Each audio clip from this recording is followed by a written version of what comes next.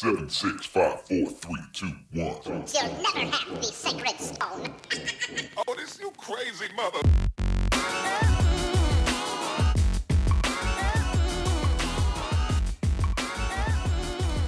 Welcome, friends, to episode 143 of Color of Magic, your Magic Gaming podcast, where we talk about all types of issues that affect players at and away from their gaming tables and computers.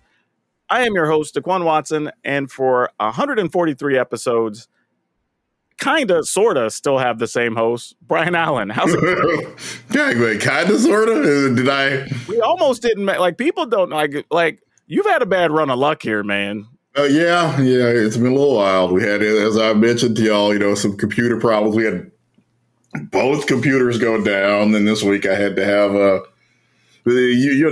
I told you about a little bit about it.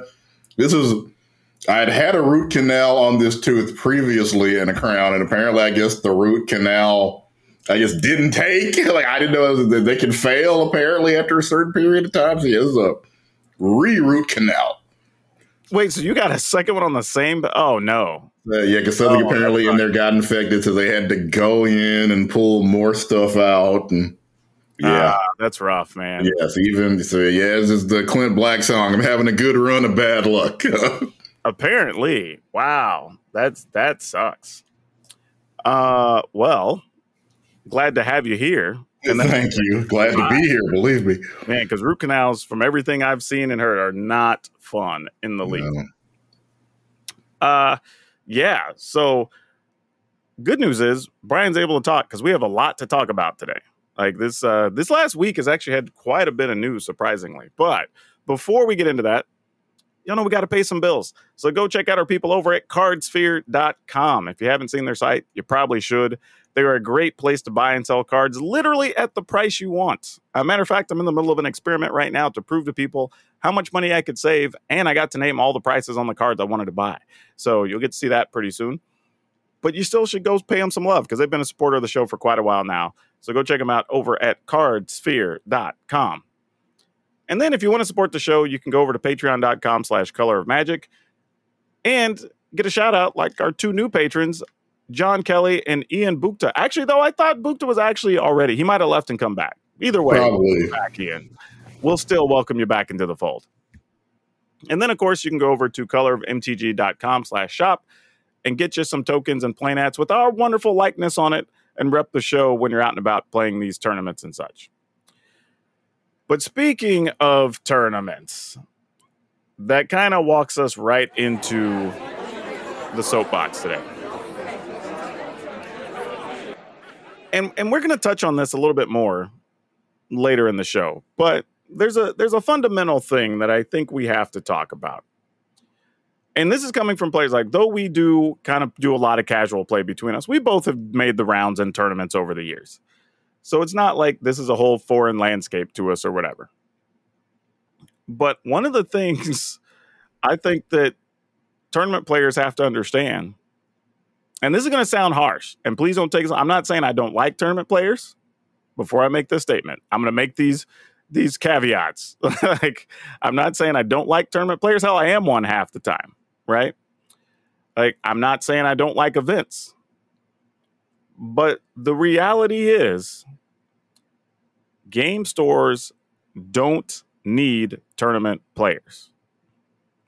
Like, and that's like, here's the thing. There are a few stores that's their whole business model, right? They got to run a lot of events. They got to run a lot of drafts or whatever. That's how they pay their bills. And those stores do. But if the store is not pushing that business model, understand that even stores that thought they had to cater to their tournament players, they found a way to survive and make plenty of money during the pandemic without events happening. And they had to. So, to their credit that they were able to do that. Yeah. And not only that, I have said it here before on the show, still to this day, talking to retailers, they have had some of their best years during the pandemic. So not only did they find out they don't need it, they had some of their best sales years and most profitable years without us tournament players being in their space. Like, think about that. When you're going to gripe about a store not running certain events or doing a certain thing, but yet you treated them like garbage. Like, they don't have a reason to bend over backwards for you. Like they just don't. Like, I mean, like, you can make whatever argument you want about, well, when we show up, we buy singles and blah, blah. Like, yeah, but you weren't doing that for 2 years, and yet they had record profits for themselves. Like, I'm just saying, like, now your argument might be, well, they could make even more money. Like, yeah, maybe, but they're doing pretty well without us being there. You know what I mean? Like, there's no way you're going to spin that I'm not going to come back to. Yeah, but they still had more money and more profit with less hassle. Like, I've said it before. I've talked to multiple retailers. They actually shrunk down their play space because they figured out how to make more money with more retail stuff. Like, that's just the world we're in. So when I see players, and this is going to relate to a story we'll get to, but like when I see players griping about a store or retailer, when really the store's really done nothing really wrong, you're just griping about something you didn't like. From a tournament aspect, like, you have to take that with a grain of salt. I'm not saying you don't get to have nice things. I'm not saying you shouldn't have feelings or get to complain. It's cool. You should. If you don't like the way something's run or whatever, vocalize it. But understand you have to approach that a certain way if you want the store to care or not. Because the bottom line is they've never really needed it, but there was a belief that they needed it. The problem is that belief got blown up and disproven. And now, yeah, we can make the argument of like, well, now that people have more choices to do entertainment and whatever on getting through the roughest part of COVID, I guess, or whatever. We're still not through it, but you know what I mean? Yeah. Like, I get it. There's somewhat of an argument there, but it's not the argument I think people are trying to make. So I just want to say this to tournament players. When you go to somebody's store, make them want to have you there. Like, try to buy something more than snacks and drinks and pay your entry fee, right? If you got to buy sleeves, show up 15, 20 minutes early, pick up some sleeves. You can sleeve your deck with sleeves you bought from them, right? If they have a customer that's, I don't know, maybe has a question about the game or whatever, and they look a little bit busy, take the time to be nice to the customer. Show them, pitch them the stuff that's on the wall, show them the new starter decks they should buy or whatever, right? Make them feel good about having you in their store. Like, you showing up is a privilege for you, not for the store. Like, for the store, it's strictly a business transaction. But they don't have to make time to have events in their store. Like, by them hosting your events, they are not doing something else with that space. And in a lot of those cases, that other thing wouldn't require them to also spend more money, which they have to when you're talking about like judges and prizes and whatever, right? They wouldn't have to do all that. So understand, and I'm not saying, again, that a store should just treat their tournament players crappy or whatever. Like, no, you absolutely don't. That's just bad business. But understand our position in things when we go to somebody's store. Like, I've said it before, I always had somebody would be, when I'd go play an event in somebody else's store, back when I still had my place, right? And I'd always try to buy something from them that was either, a game I've been thinking about that I just hadn't ordered yet or whatever, or again, maybe it's sleeves or whatever. And I'd have people go like, well, why are you buying that? Because you can just get it at cost. I'm like, yeah, but that's not the point. Somebody else is making time to let us come play an event in their store, so I want them to at least feel good for doing this thing so they want to do it again. Right? That's literally it. And you'd be amazed how hard that was to get through people's heads. And actually, after seeing the pandemic, I'm not anymore amazed when people don't understand just basic human courtesy. And the crazy thing is, we talk about it where an average tournament player will spend more on entry fees, gas, food, whatever they need for travel, hotels, whatever, than they will ever spend in a game store. Ever. But you will have one customer walk in and they want the random foil, super rare, multiple gold etch, whatever thing for their commander deck, and they will just drop a $200 bill and walk out happy. Because that's their, that's their white whale. That's the thing they've been searching to the ends of the earth for. And that's the difference. When you walk in and you pay that entry fee, anyway, like I said, I don't want to go too deep. We'll go farther on this later in the story because we have a specific example we can talk to that points out a lot of this. But I'm going to let you get on the soapbox for a little bit, Brian.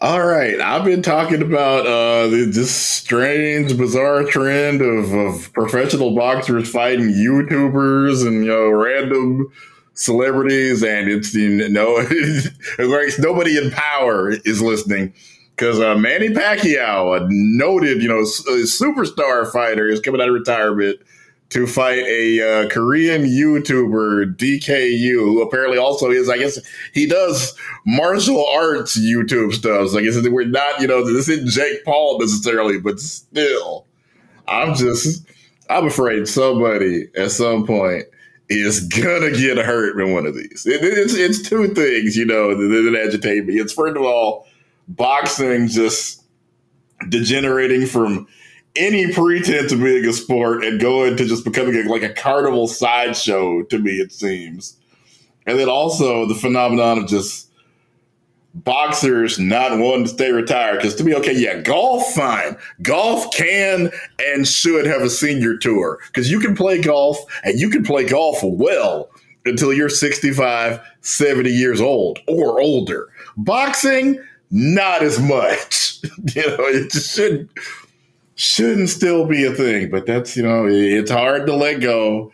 It's hard for not just boxers, but a lot of pro athletes to find anything where they get that same, level of power, respect, money. Let's be honest. I'm hoping Manny Pacquiao's not broke. I think he also was a senator in addition to being, so I'm assuming it's not broke. It's just, hey, they offered him a bit more money to fight somebody who probably been able to be able to land a hit on him. But I fear he might just flash back to a Floyd Mayweather fight, throw a real punch, and somebody could get hurt. I mean, here's the thing. And first off, if somebody said, all right, I'm going to schedule a fight, all the amateur headgear, whatever, right? And it's me and you, and we're going to each get like, I don't know, $5 million or whatever. I'm like, I might consider that fight. But if you're telling me you want me to get into a ring with a dude who has world championships and crap, right, has a pedigree. Hell, I believe he's won 62 of his 72 fights. Right? I no. I just, unless he's like 80. You know what I mean? And even then I probably wouldn't, because I'd be afraid I might kill him by accident because he'd be too old at that point. So no, I don't think there's a way you can get me into a ring with Manny Pacquiao. I don't know. $1 million man rule and all that. There's probably a number, but this just can't be good. It just can't be. And as I said, this guy is a martial arts YouTuber, although apparently he fought a UFC guy who I have never, ever heard of and got waxed. So it's just, I can only assume Manny Pacquiao. And again, it's going to be, probably, I'm sure, they're going to tell Manny, obviously this is an exhibition. This is a chance for both of us to make money. But, it's just when you start fighting, reflex action. I'm saying he might mess up and throw a couple of real punches, or he might get ticked off that the YouTuber is showboating too much, throw some actual punches. It just, I fear somebody one of these days is going to get hurt in one of these terrible fights. The thing is, you're talking about a dude that literally has trophy cases full of stuff, right? I mean, this isn't this is a dude who maybe was training to be something and he only has a 500 record and he never got above rank, I don't know, 25 in the world in some lower division or something. No, this is a dude that literally up until, I don't know, 2015-ish was still getting in the ring and fighting dudes. So it's not like he's that far removed from fighting, and he still looks like he's in decent shape. And not only that, people forget Manny Pacquiao is an actual full-on athlete, not just a boxer. He even played basketball and stuff for a while. The dude probably still got it. And again, if this guy lost a UFC fight where he's allowed to throw kicks and use all of his limbs, now this is just boxing. Exactly. You were taking the dude who is good at something and then going into his discipline. Manny Pacquiao throws hands. That's all he throws. You're talking about a dude who all he's done is train boxing for who knows how long. Probably more than 30 years. right? And you're going to want to go step to this dude? Like, and people forget, like, when the dude is washed in a sport, he ain't washed at that level for society. Yeah, he's still way better than you.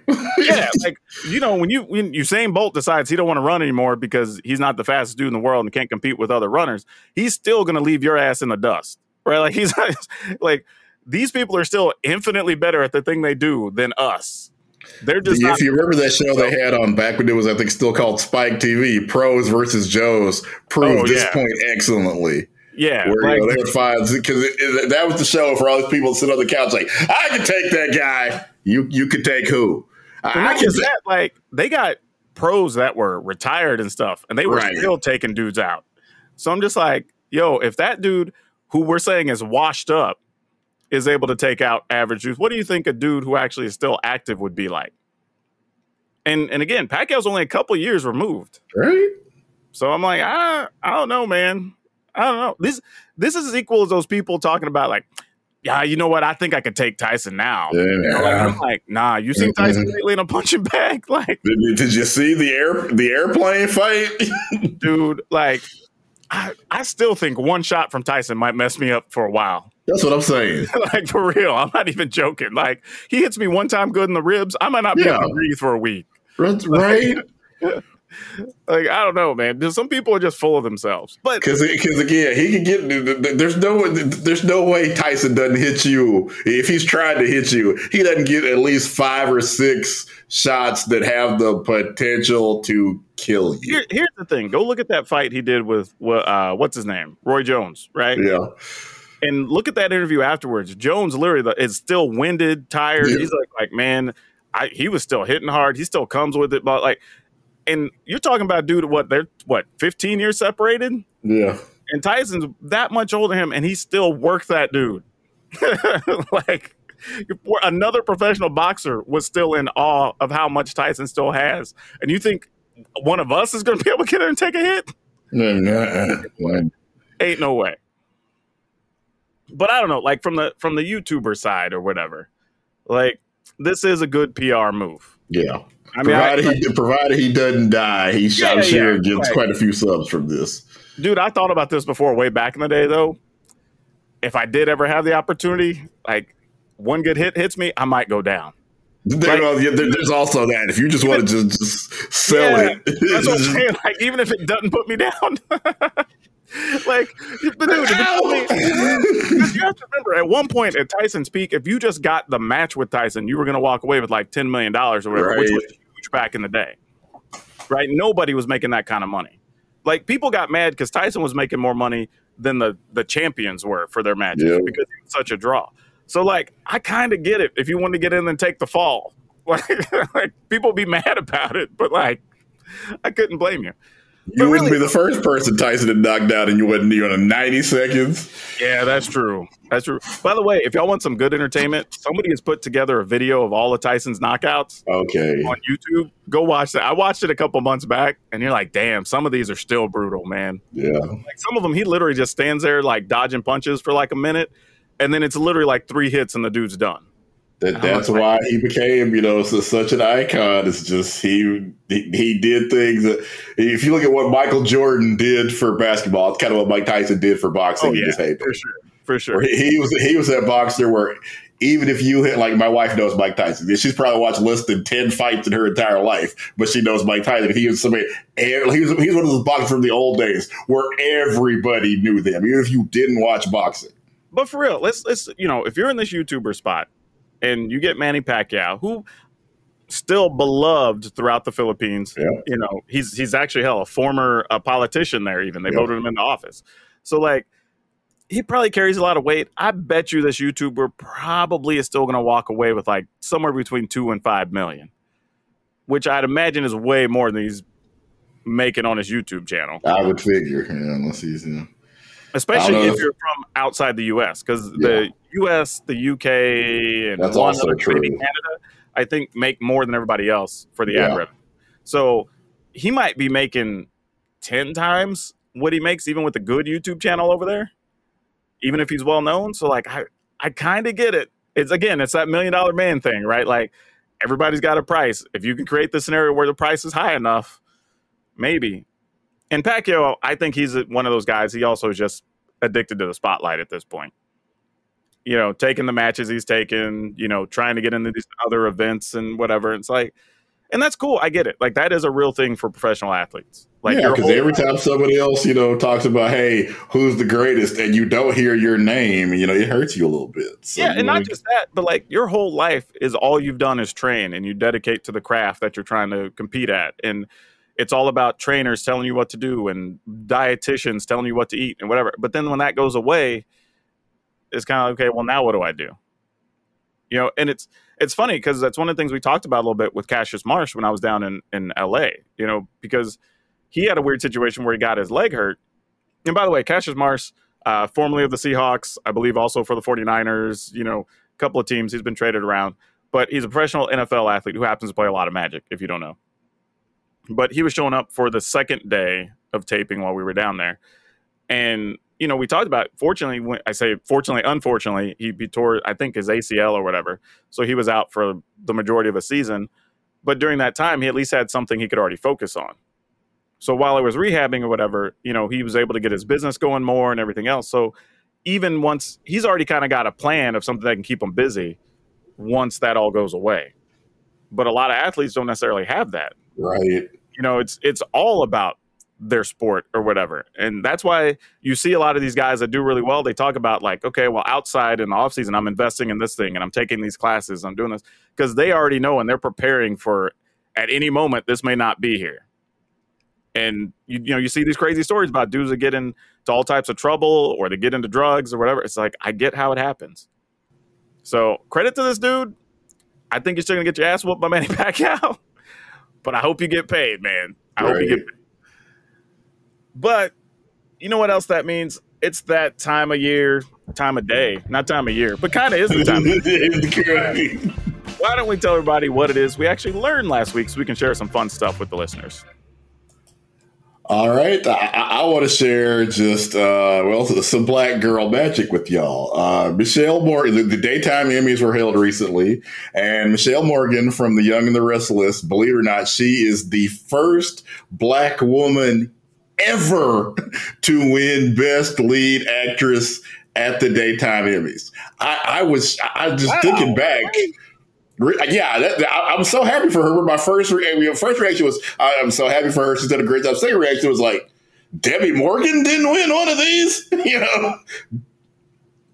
But we know that's the industry we're in. That's why this is so important because, you know, in her acceptance speech, she talked about how growing up, she didn't see very many black women on TV, and the ones, you know, that you did see were often somebody's maid, somebody's secretary. So So, I mean, she really is a role model for a whole other generation of actors and actresses that are going to come up. And she's had the whole soap opera, you know, career arc where she comes on as a character. That character becomes popular for some unknown reason. They kill her character off, decide they've made a mistake. She comes back, I think, first as her own ghost. Then her own twin. You know how soap operas do. Yep. I mean, that's why I have to like thinking about. For all y'all don't know, like older black ladies, they're all into watching their stories. Right. If your grandma ever kept you, don't talk while the stories are on. Right. Yep, that is like religious time in the house during the week. So to know that like it's that entrenched in the culture, and this is the first one, that's actually pretty surprising. Yeah, and it's funny you said because I would have just assumed at this point. Again, first person that came to mind, like, where how did this not happen was Debbie Morgan, because she was part of, you know, if you remember, I don't know which channel your mama or me mom might have watched, but I mean, All My Children, Jesse and Angie is one of the biggest super couples in soap opera history, and that was Debbie Morgan. So the fact that she didn't win one is kind of shocking to me. But then I know there's a whole big thing about who's considered supporting actress and who's considered lead actress. And I guess if you were just going to pick who's the lead actress for All My Children, it would have to be Susan Lucci every day because, you know, she's Susan Lucci. So that might have been what happened to Debbie. I don't know if she ever was even submitted as a lead actress. That's a whole whole other political. And we had the same problem happening with movies. Because if, for example, if you watch Django Unchained, who is really driving that movie? It's Samuel L. Jackson. Yeah, Leonardo DiCaprio's character is a complete and total idiot. Samuel L. Jackson's the one that figures out everything.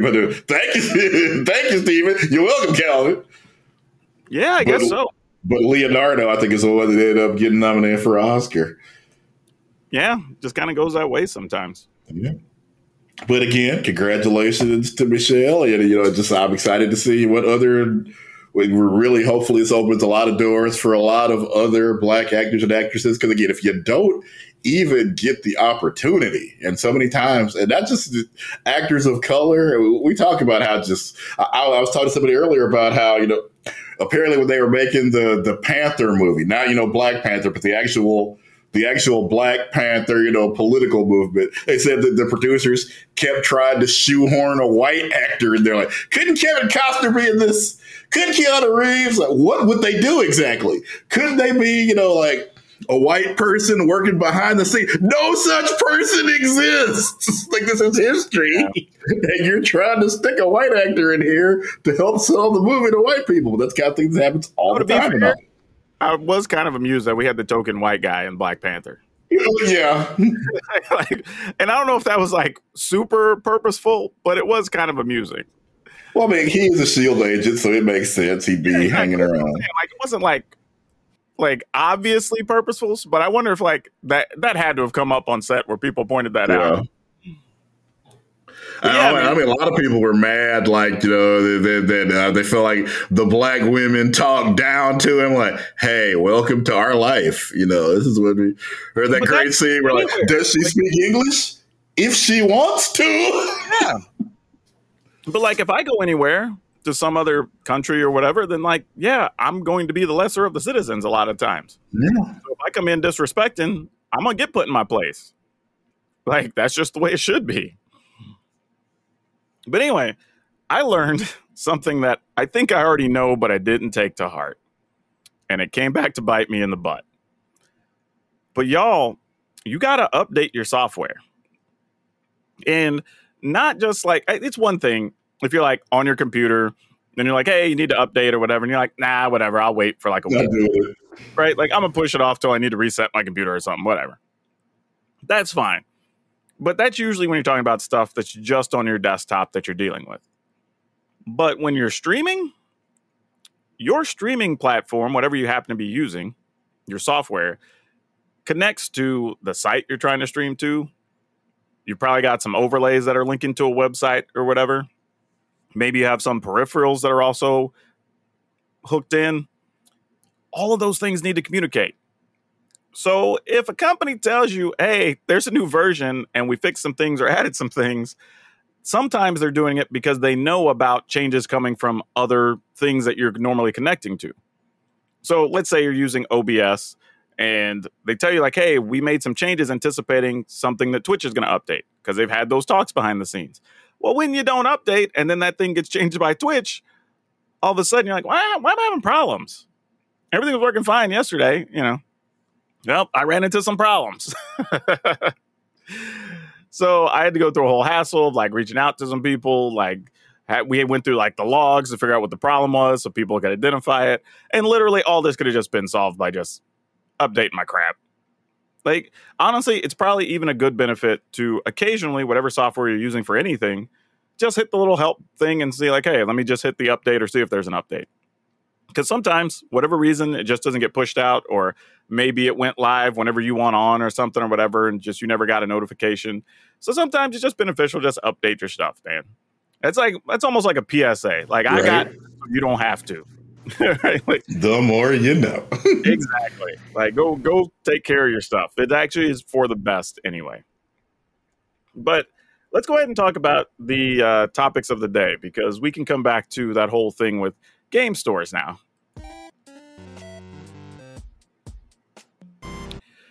So the example we're talking about, and I'm there's no need to even throw the store name here because there's no reason to throw them under the bus, but there were players, I believe this popped up on Monday after the weekend's events happened. Actually, I guess it was Sunday after the Saturday tournament had happened. These people were talking about But it was a big thing on Twitter where they shared, I guess, the image of the store's prize payout. Now, first off, let me say, I'm going to exclude the idea of they were only giving away store credit. Like, probably could have given away cash without too much of a problem. But that's more of a, I don't know, PR thing than a fundamental thing. But even then, they had promoted the event as store credit. People knew that. People showed up with it being store credit. So on the one hand, I'm like, yeah, they probably should give away cash. But also, you showed up knowing what the prizes were. So I can only be so bothered by you being upset. Now, that being said, they ended up having, I believe the number was 127 people. And they decided to go ahead and double the prize pool. So instead of giving 1K in prizes, they had 2K in prizes. Still all store credit. It is what it is. But I at least looked at that and said, okay, they at least thought, hey, we're getting a bunch of people. We should at least give away more than what we were scheduled to give away, because that seems nice to do. Which, to their credit, fair. But then, after the event's done, these players take to Twitter and whatever and gripe that now, this is the part I have a problem with. Their argument is they are mad that the store made somewhere around the ballpark of $4,000 off their event. Now, the amusing thing here is I had some people tag me and share it with me thinking I was going to be mad at this. Boy, were they wrong. Because they not listen to us before. Yeah, because my first immediate thing was, if that same store had only gotten 30 players and still didn't give away their advertised prizes and reduce the prizes, you'd have been mad. So you're saying, well, when fewer people show up, they should take the loss. But then when more people show up, they shouldn't take the profit. Nah. Like, we've already addressed this thing before in the opener, that, like, they don't necessarily even need that tournament. They're doing it more for PR and other stuff and whatever. So to come back and say, like, well, they shouldn't have made that much money then. I was like, who cares? They took a chance. Right? For all you know, 50 people could have shown up and they wouldn't have made nearly as much money. So to be mad at them because they made extra money taking the risk. And not only that, here's the other thing too. Let's be clear for a second. It's not even just the entry fee they're giving away, right? They have scheduled something in their store, which means they didn't schedule other things, which also means that their regular players, customers, whoever that would come potentially use that space for something have already decided not to show up to the store because they know this is on the schedule. So if you don't show up and they're taking that risk, they've also lost that other money they can't get now. And then on top of that, from what I could find, they had at least 3 judges. So those judges all get something, where they get cash or a couple of boxes of product or whatever. Plus, at least for us and other TOs I know, when you have 127 people, that's a long day. So you for sure would have bought lunch. You probably also bought dinner, even if it's just pizzas or Whataburger or whatever, right? You still had something you took care of for them. And then in a lot of cases, especially today, depending on where your judges came from, you probably also reimbursed them for some amount of money for gas or travel or whatever. So it's not even like it's just the $1,000. Like, there's other stuff that went in that too. Not to mention that if you wanted to make sure you didn't lose money in your events, or you wanted to make it a good PR thing, it's possible they paid for some low cost amount, but paid for some amount of ads, whether on Facebook or whatever. They might have also had somebody they paid to do a flyer or put something together online, make a banner ad for their website, whatever. So there are other. Now, admittedly, that's not $4,000 worth of stuff. It's probably somewhere between $1,000 and like $1,500 worth of stuff. But still, that's still money they spent, or at least planned to spend, to take a risk to run this event. So they do get to realize the profits. Now, again, had it been me, it would have been at least, if they're just giving away the $2,000 or whatever, or the $1,000, would have just been cash up front to begin with. Like, that would have went a long way to alleviate some of the stuff. But I'm also ignoring, they also said up front it was going to be store credit, and you came knowing that. And I have gone to stores and played in events when I knew it was store credit. And sometimes it's like, well, the credit's enough that I can get some high-end card I can just resell or something anyway, right? So you're willing to take that gamble. I don't know the store and their inventory or whatever, so I can't say if it's worth it or not. But if I go to the store knowing it's store credit, I don't gripe later that I wish it would have been cash, blah, blah, blah. I knew what I was getting into. But yeah, it was just like seeing the players complain and appreciate that it wasn't as lopsided an argument as they thought it was going to be either. A lot of people got on and said, like, yeah, the store made money. Great. You know, like they took a chance to run the event. Cool. They're not making money doing other things while you're in the store. So great. And I can tell people, like, not only the fact that if you weren't there, they would have other people in that space, possibly coming in, buying singles, buying other stuff, whatever, miniatures, whatever it is they sell. They also wouldn't have to, and I'm not going to say babysit because that's demeaning, but like they wouldn't have to monitor you, right? They're not having to have people putting in results in a tournament. They don't have to have judges walking around. They have to do all this other stuff, right? They would mostly be taking care of themselves. And that changes things. So I don't know, Brian, like, do you have a problem with them making that kind of money on a tournament, you know, at 125? I mean, like you said, yeah, I would prefer that it be cash, but if it was advertised as cash and people read, now the truth is, I don't know how many people actually read that, but again, that's on them if they didn't read the advertising or whatever. Yeah, there wasn't a single person that sounded like they didn't know what was store credit when they showed up. And there wasn't anybody who sounded like, as far as I can tell, it was store credit from the get-go. It wasn't like they changed it anywhere in the middle. So for me, all those fundamental things, I went like, yeah, that's all fine and good. They didn't do anything wrong. Now, could they have done some stuff to help themselves from a PR perspective? Absolutely.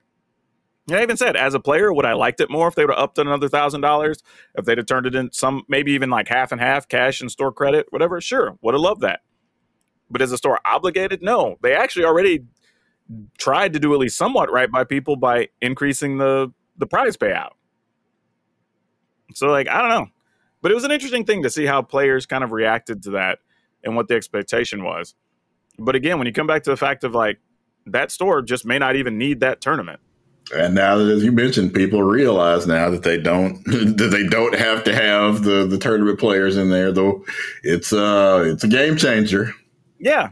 Now, some of them will do the good PR things, and they will work that into their business plan so they can still make some amount of money off those players. Completely reasonable. But you also have to understand, the store owner also knows that whether they give you $500 credit or $500 cash today, they're likely not going to see you again until the next tournament. So you not being around or you being upset or whatever ultimately does not affect their bottom line. Now, yeah, that's one less person that comes to the tournament next time or whatever, maybe even two or whatever. But like, sure. But they, according to the way the players want them to run it, they weren't going to make hardly any money on it anyway. So what is your leverage as a player to be like, okay, I'm not going to shop here. I buy all my sleeves and cards elsewhere because I'm trying to get the most EV. So I'm not buying any inventory from you. At best, I'm maybe buying a soda or some snacks to get me by, but I'm probably going somewhere else to get food. And then you're only going to see me, let's call it 3 times a year, whenever I show up and play in a qualifier in your store. But I also want the time I'm there to not be max profitable for you. So, like, what is your argument? You know what I mean? Like, I don't think I'm being unreasonable, but, like, what weight are you bringing to the table? Other than, I paid a $20 to $50 entry fee for this tournament. Like, cool, but you also want them to just give the money right back out.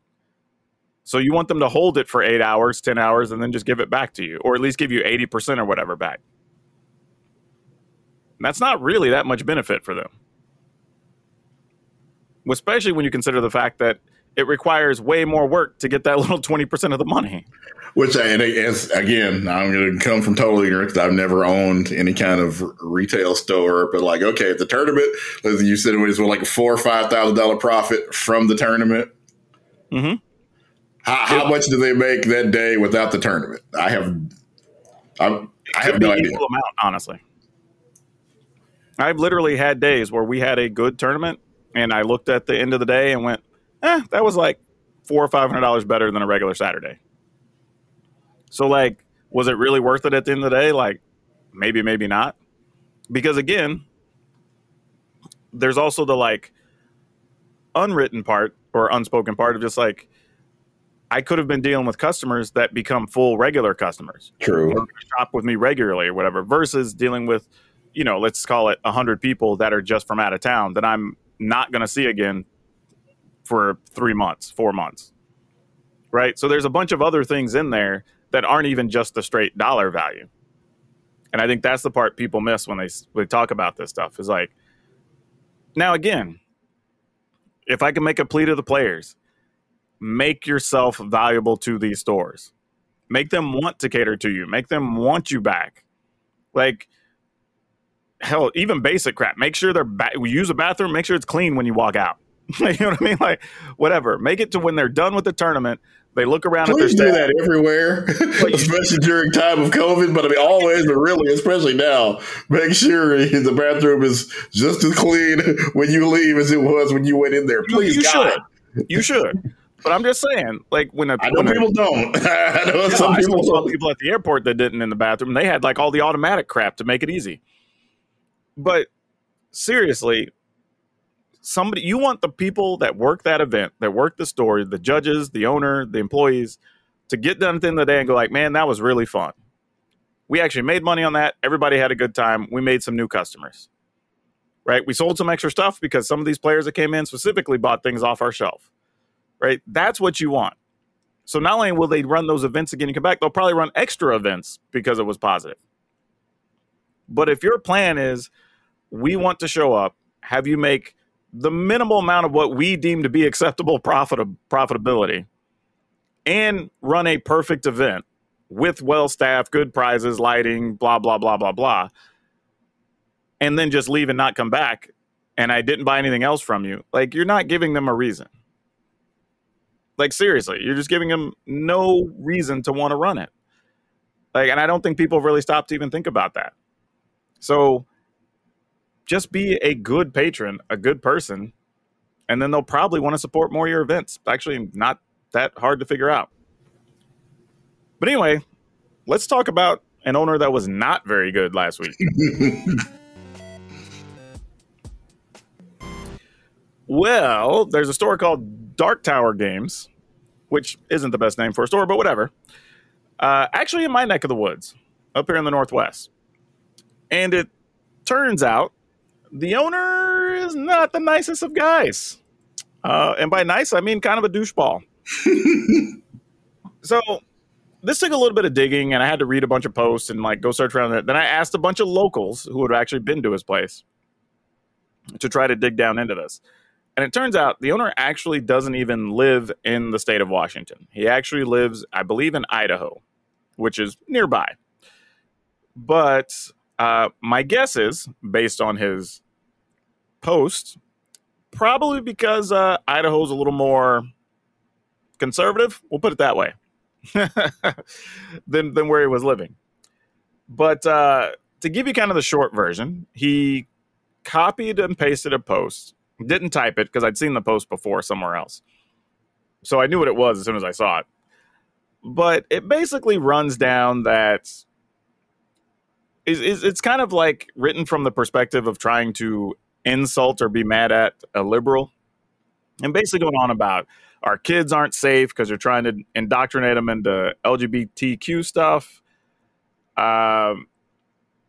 You're trying to take our guns away with the facade of background checks and gun-free zones. You're pushing abortion, trying to say that it's legal and safe and blah, blah, blah. But you want them to get abortions for any reason. Like, literally just going down this whole list. Like, he's checking all the popular boxes with this one. And, of course, that didn't go over well for a lot of reasons. Even more so because of where your store is located in one of the more liberal states in the country.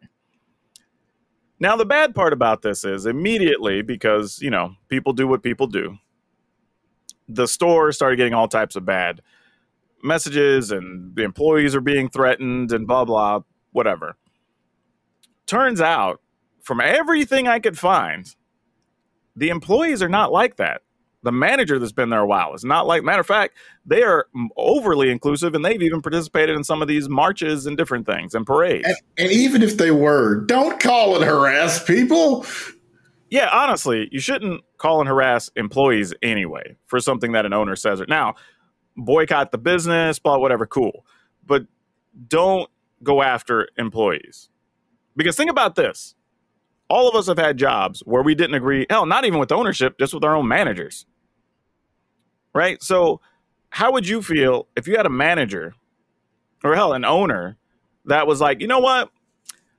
I just think black people shouldn't be in charge. And then you obviously don't agree with that, but yet you're getting death threats. That just doesn't make any sense. Like, don't do that to other people. It's dumb. So anyway, this goes on for, far as the timeline I could tell, somewhere around 30 to 40 hours. And I would say he came to his senses, but it's not really what happened. He just realized he effed up. Like, I need another thing on the soundboard. It's like, you done messed up, hey, Ron. Like, that moment. I have that on my stream setup. But so he puts out the post of, I know what was shared, upset a lot of people. We just want to let everybody know that I got hacked. And I was like, man, how come is it every time somebody posts some crazy stuff like that, it's always, I got hacked. Like, you couldn't come up with nothing better? Like, for real. Like, could have done the Roseanne. I took some Ambien. Yeah, like, give me something. Like, because, bro, like, how are we supposed to believe, especially in this day and age with the younger generation, you think they're really going to believe that magically somebody went to a business owner who's apparently has enough money to live in different places and whatever, and the best thing they would do, like, you know what we're going to do this too? We're going to post some crazy right-wing stuff. Like, they didn't take your bank account. They didn't try to get your business shut down. They didn't do all that other stuff. Like, come on, bro.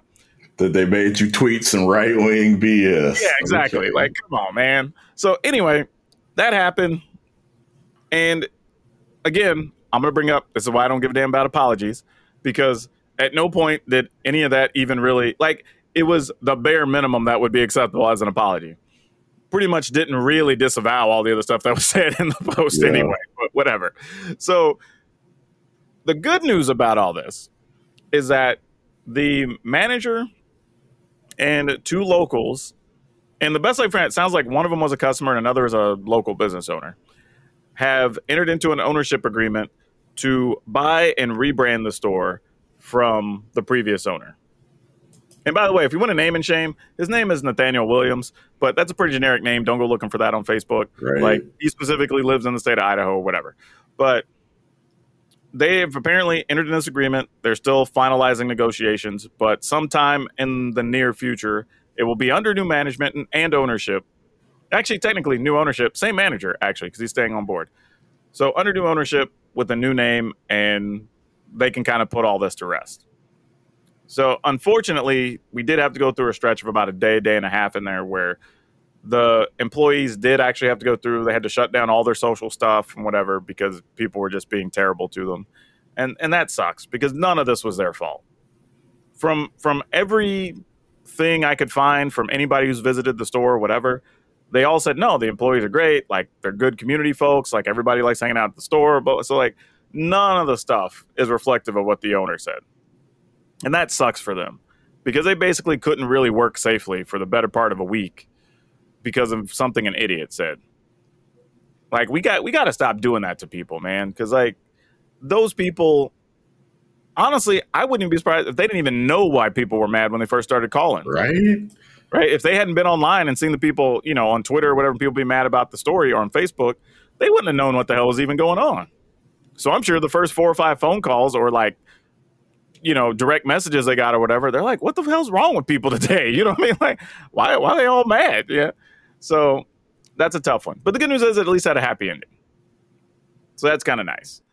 But yeah, you gotta, I get it, right? The employees work, but some people are just working there to work there, man. They're trying to get by.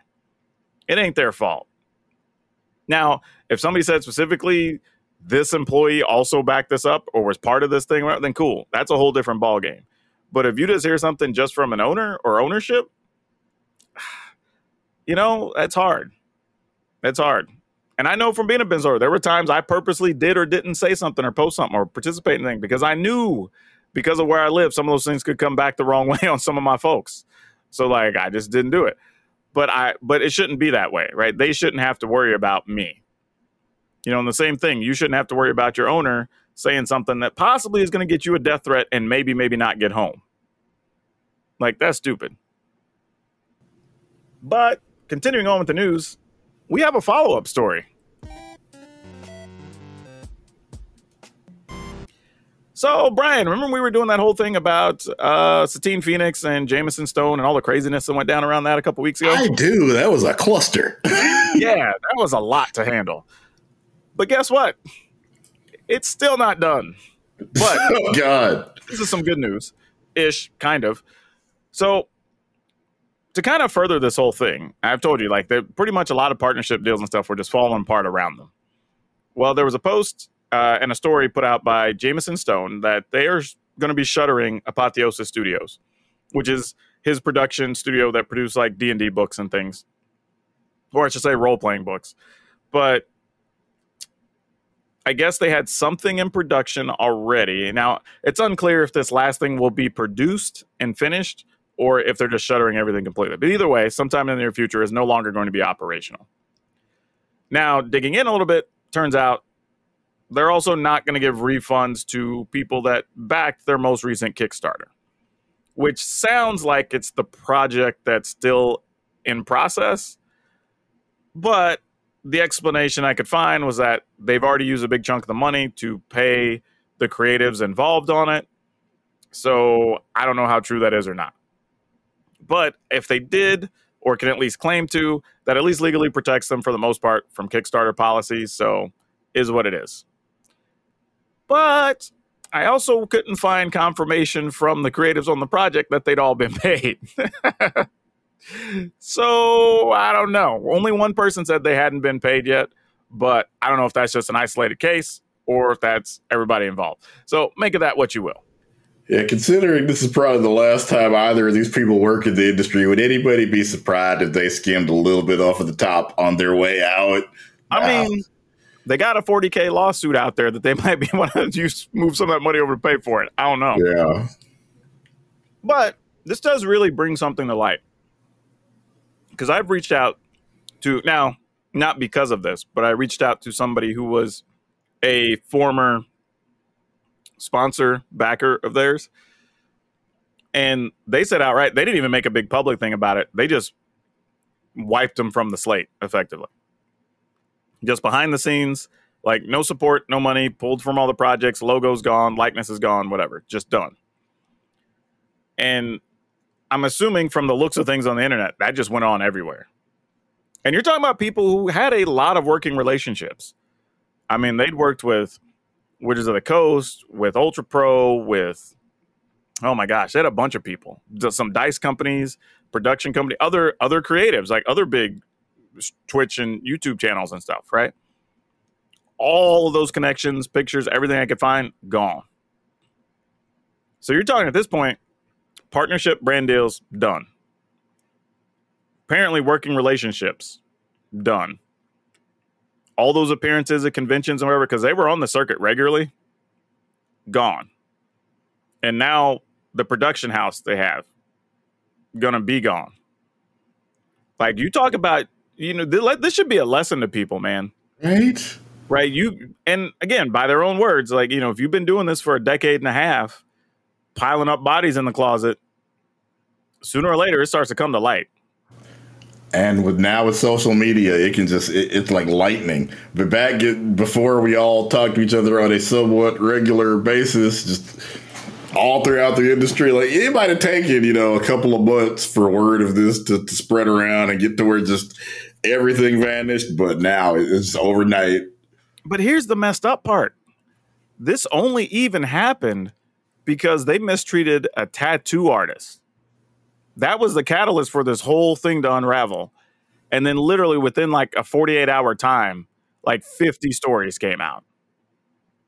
Like, you're talking about, like, this feels to me like there were a lot of people that felt kind of wronged, but they couldn't really, like, okay, maybe it's just a me thing or whatever. And I don't really know, maybe. And like, is anybody going to believe me? You know, like that sort of thing. Yeah, but then once damn broke. It's literally like that. You pulled that one string on the t-shirt and it just kept going, you know, and that's what this is. And like I said, my interaction was 5-6 years ago, you know, and apparently there was plenty of people who had things before that. But yeah, this is literally like, I mean, you know, I use it jokingly sometimes that, you know, somebody's going to be persona non grata, but like, this might be for real. Because this is the point where, like, who do you get to work with in this industry anymore? I can't imagine. Like, at least not for the next minimum 5 years, probably, but maybe even as long as 10 years to like do some image rehab or whatever. Yeah. Because like, and with what they did, like they could have been voice actors for things, they literally had the world for them, and that's gone. Like, that's crazy. Now, not undeservedly so, but that's wild when you think about it. Like, they were about as entrenched in nerd culture as you could be. And like I said, I mean, regular appearances at the conventions, lots of stuff on streaming and, online appearances, sponsors by all the big players, like none of that. All because they mistreated some people on the regular. Right? So treat people right. You work with people, pay your people, be compassionate. It feels like it's not rocket science, but apparently for some people it is. Have some empathy for folks, be compassionate, because it goes a long way. And you don't want to pile up this type of thing. And like, and here's the wild part, right? Like, with all this going on, all this behind the scenes and for so long, imagine how many deals or things they didn't get because people did know. And then the situation that people still had to be in the final days, we'll call it, to still take a project to work with them. You know what I mean? Like, because and I feel for them, right? Because these writers and artists or whatever on this last project, for some of them, that's probably the first deal. They're still trying to get their name out there or whatever. And this is going to be the project that did it, and now it's going to be like nobody's going to want to buy anything from the studio. Yep. And hell, we don't even know, they may or may not even get paid for it on top of that. Right. So like it's a tough deal, man. But I figured I would bring it up just to kind of, I don't know, put a bow on some of those things that, like, yeah, even that was just basically a production company to put out material, like, because they're owners, that's going to be gone soon too. So like, yeah, the industry has spoken on this one. It was just like, you messed too many people up in too many parts of it, and nobody's going to stand for that anymore. Like, that's a tough one.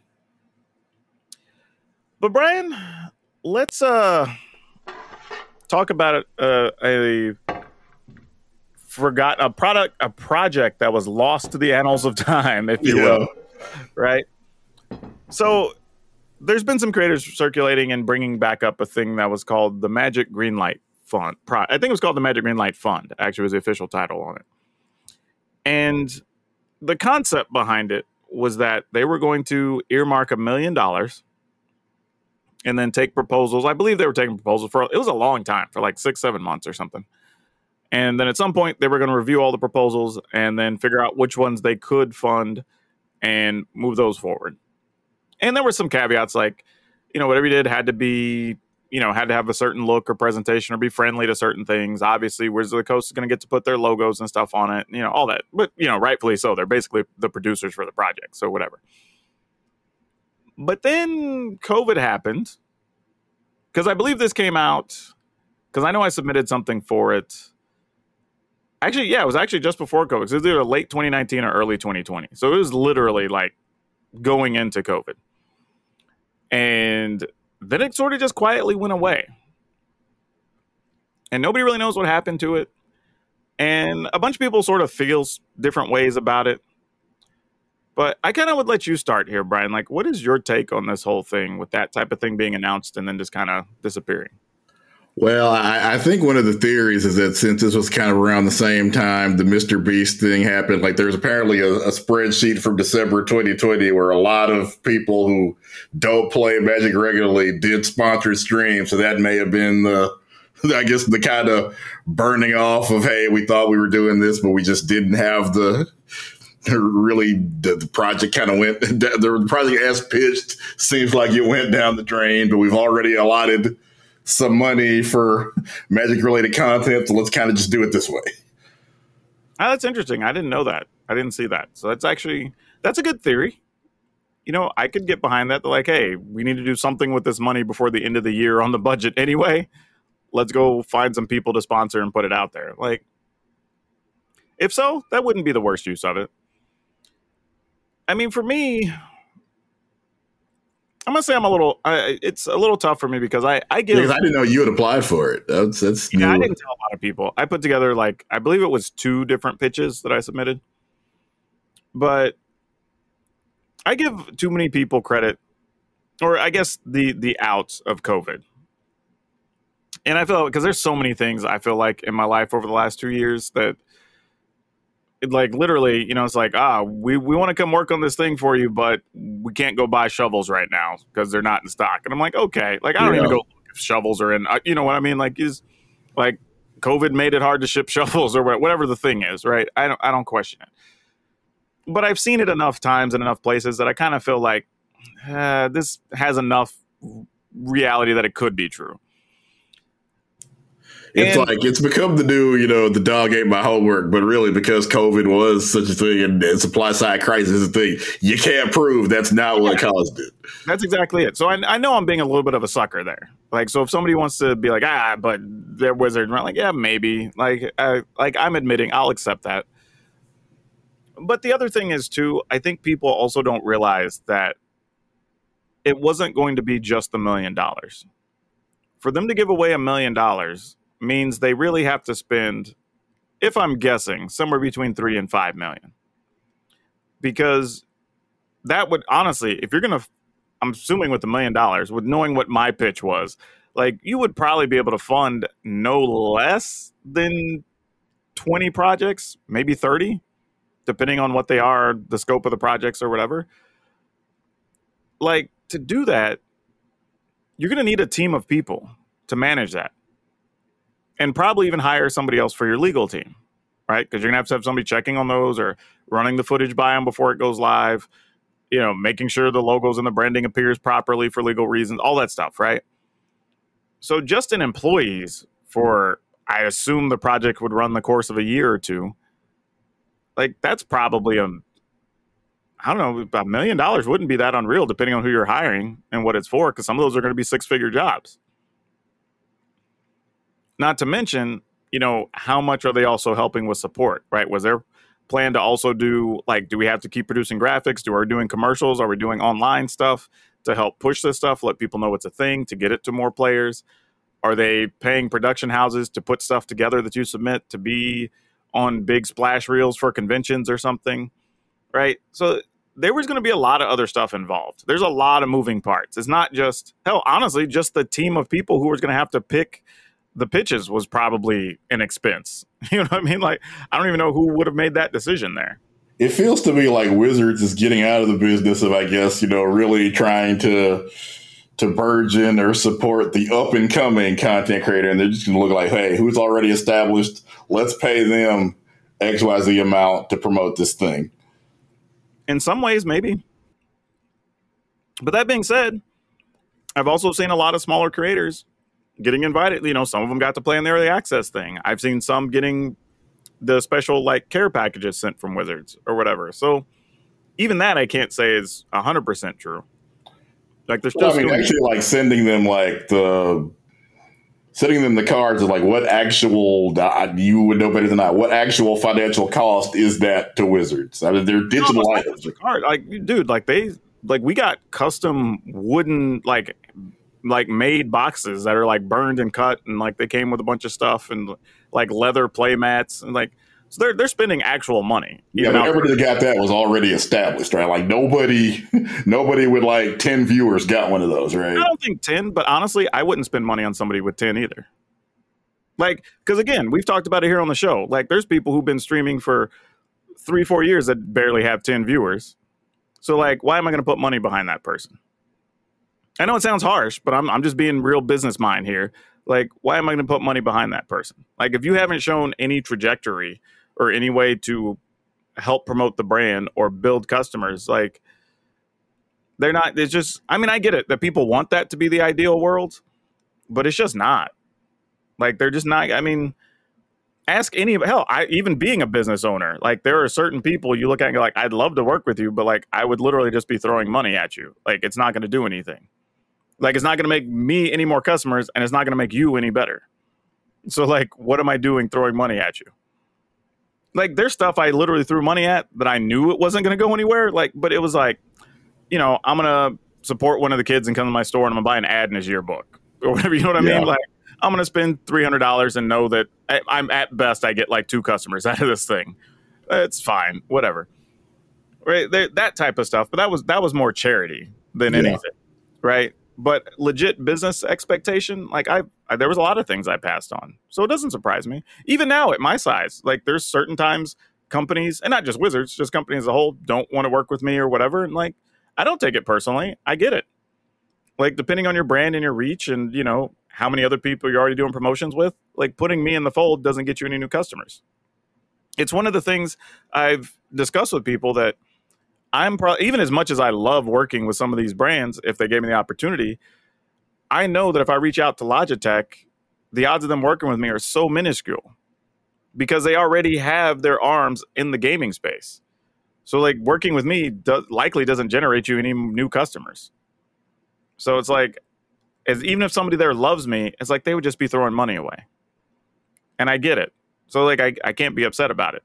And the same thing with Wizards. Like if you could support, I don't know, I'm just going to throw names out there, but like you could support Covert Go Blue and, Game Nights and The Professor and blah, blah, whatever. And you can have the 8 or 10 biggest channels backed. How do you justify going and giving me, obviously I have more than this, but like if I just have 10 viewers per video, giving me even $100 a video or whatever, or for the month, because that money's just wasted. Like it sucks. But that's just reality. Hell, I have consulted for people that sounded like they were serious. And then the minute they found out it was real work, pretty much just disappeared. Right. So like, yeah, that's the thing. So, being in Wizard shoes, I get it if they're not throwing that kind of money around. Now, my issue is that there wasn't just an explanation. Right. Yeah, that's the thing. Is like it just kind of vanished from the face of the earth. As you said, people applied for it. People, put time and effort into trying to pitch something, and then you don't even. I guess there wasn't even a rejection letter. No, dude, mine was like legit because I kind of knew the industry and I knew what I was aiming for and I knew the rough cost for what actually like production and whatever. So I went through and I literally was like, this much for an extra camera for this thing, this much for this time for editing.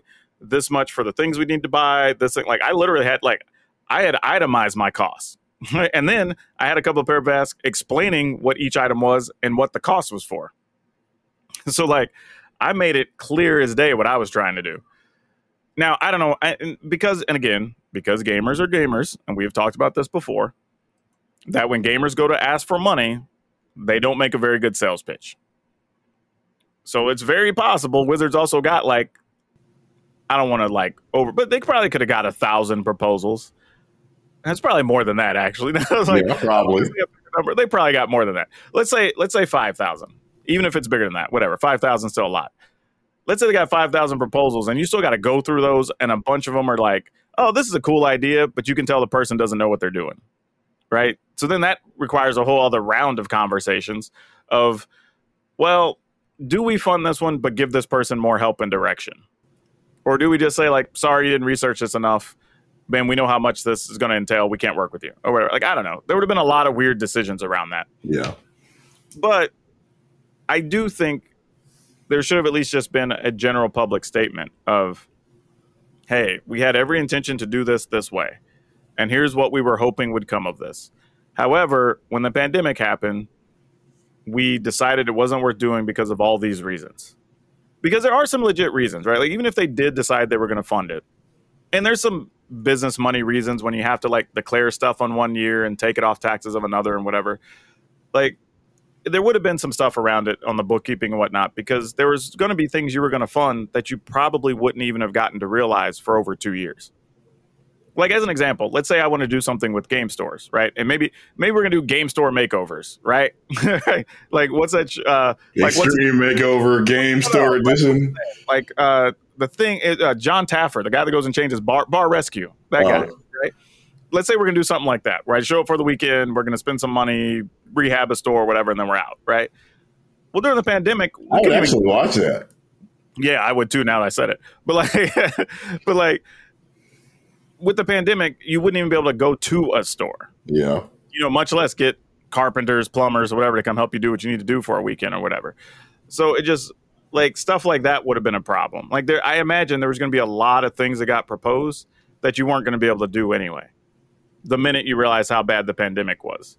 And like that, I think that's the other thing, right? And those are all legit reasons to say like, hey, now maybe once we're clear of COVID, which I don't know when that's going to be, because now there's the BA4 and the BA5 spike or whatever. But like, let's say we get to a point where we're literally at like, okay, now COVID's a normal thing. Then maybe they come back and, say, okay, everybody resubmit. We want to do this thing, whatever. But that's the only gripe I have with it. Like, as far as it going away, that feels like gamers just being irrational and just griping because we get something to gripe about, right? We didn't have news to gripe about today, so we want to gripe about a thing that we lost, right? But realistically, it did deserve at least some explanation, because I do feel there were probably some people that were super excited, like thought they had a really great pitch or idea, and then just never heard anything. Yeah, I mean, especially like even if I pitch a comic book idea, to Marvel that they hate, they give me the courtesy of a rejection letter. Yeah, even that would have been good, I think, for a lot of reasons. Just basic, courtesy. Hey, we received this, we didn't like it, but thanks for your support, kind of thing.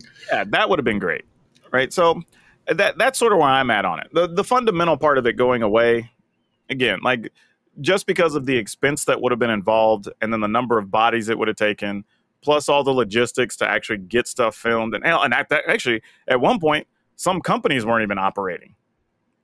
So like, if you had to touch base with people for production things or whatever, like they may not even have anybody on staff for months, right? So there's a bunch of things that just wouldn't have been possible. So it's a tough one though. Like, and that's the part where, and we've talked about it before. Sometimes one of the failings of Wizards is you just don't like. It's weird. I think they both over communicate and under communicate, that's a really weird thing to say, because it makes me sound like I'm trying to speak out of both sides of my face. But like, there's some stuff they say more than they need to. Yeah. And then there's other things that we just don't hear anything at all. And like, I think this is a case where we needed to hear something. We didn't even need to. And I think that's the thing. Like, obviously they're making money. We're all functioning, whatever, not even talking about it. But I think that's how you build up the long-term PR. Yeah. Just saying like, hey, we get it. That we were excited about this too. Unfortunately, COVID just made it where it wasn't a thing. We ended up moving money around for other projects. So we're going to address it again, maybe in 2024 or whatever. Cool. And then that's it. You walk away from it, everybody's happy, right? It's literally that simple. But I don't know. But I think it was at least a neat thing to talk about, bring up. Some people didn't even know it existed. They're like, What is this? And it's like, yeah, it was only really news for like a month. And if you were excited about it, you went to work on a proposal. If you weren't, you just didn't. And then it kind of was already washed anyway.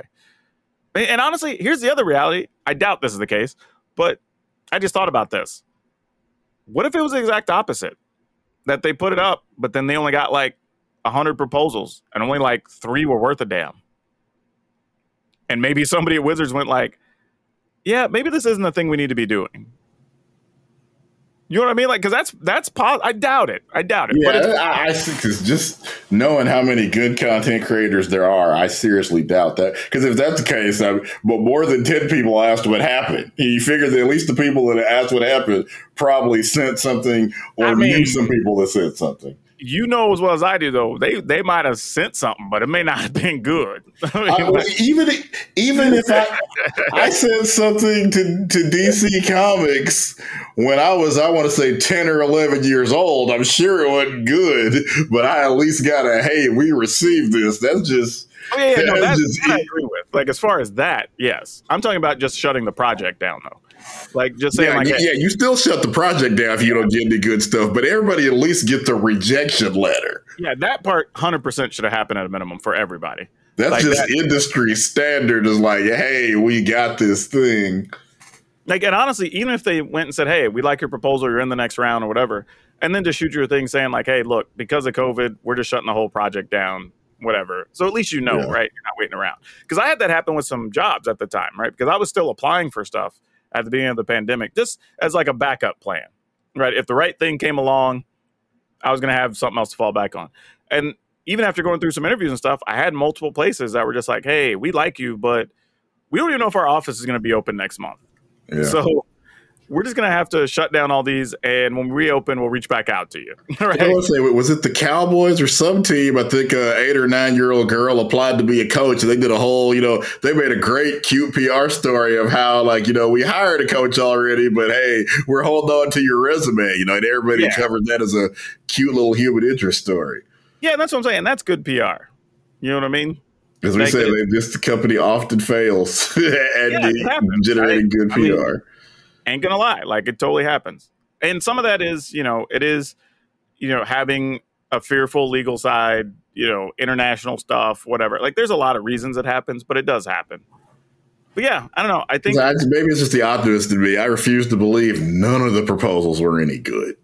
Oh no, there has to be at least a handful that were. Yeah. And like I said, I think mine was solid, but, maybe they saw it differently. Yeah, if you don't do the thing, you don't do the thing. But again, just let people know what happened.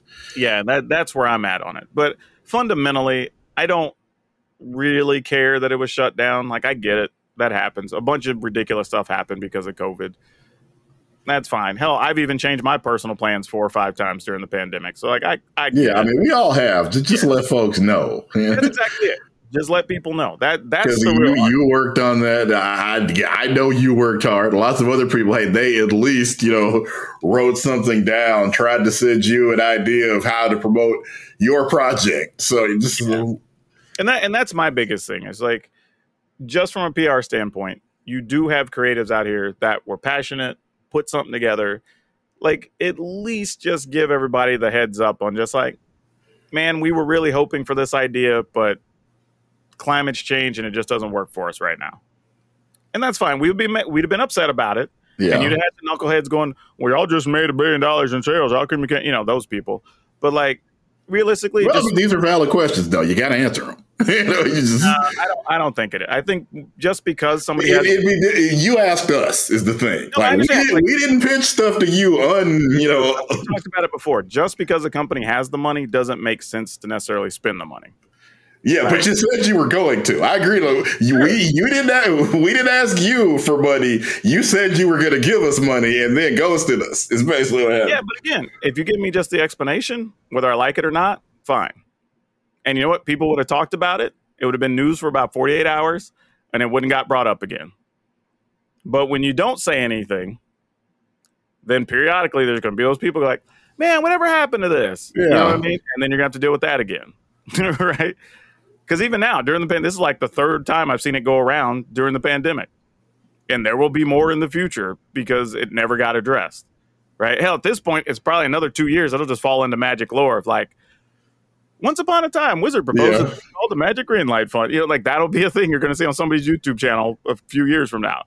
So kind of silly, but yeah. Well, no, I mean, as you said, it is part of magic lore. Part of when you cover a company, you cover, we talk about when they do something good, we cover it. When they do something bad, we cover it. That's how journalism works. Well, it should work that way.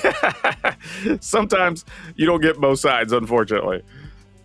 But all right, Brian, what's everybody they can find you on social media? All right. I am Brian Sonic on Twitter, YouTube, Instagram. Our family channel on YouTube is Alan's Ever After. And you can find me just about everywhere at Power Dragon, POWRDRAGN. And I recommend following me on all my socials because I've been a hell of a follow lately showing off my new kittens.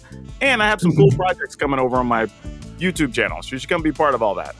But as always, wherever you're listening, whenever you're listening, good morning, good afternoon, good evening, and good night. Please remember to take care of yourself and your family with this other ridiculous COVID spike that's coming up. And remember to be awesome and be awesome to each other. If you'd like to further support Color of Magic, you can find us at our website at colorofmtg.com. We also have a Patreon if you'd like to donate under patreon.com/colorofmagic. You can also find us on Facebook under Color of Magic. And if you want to follow us along at Twitter, you can find us there at Color of MTG.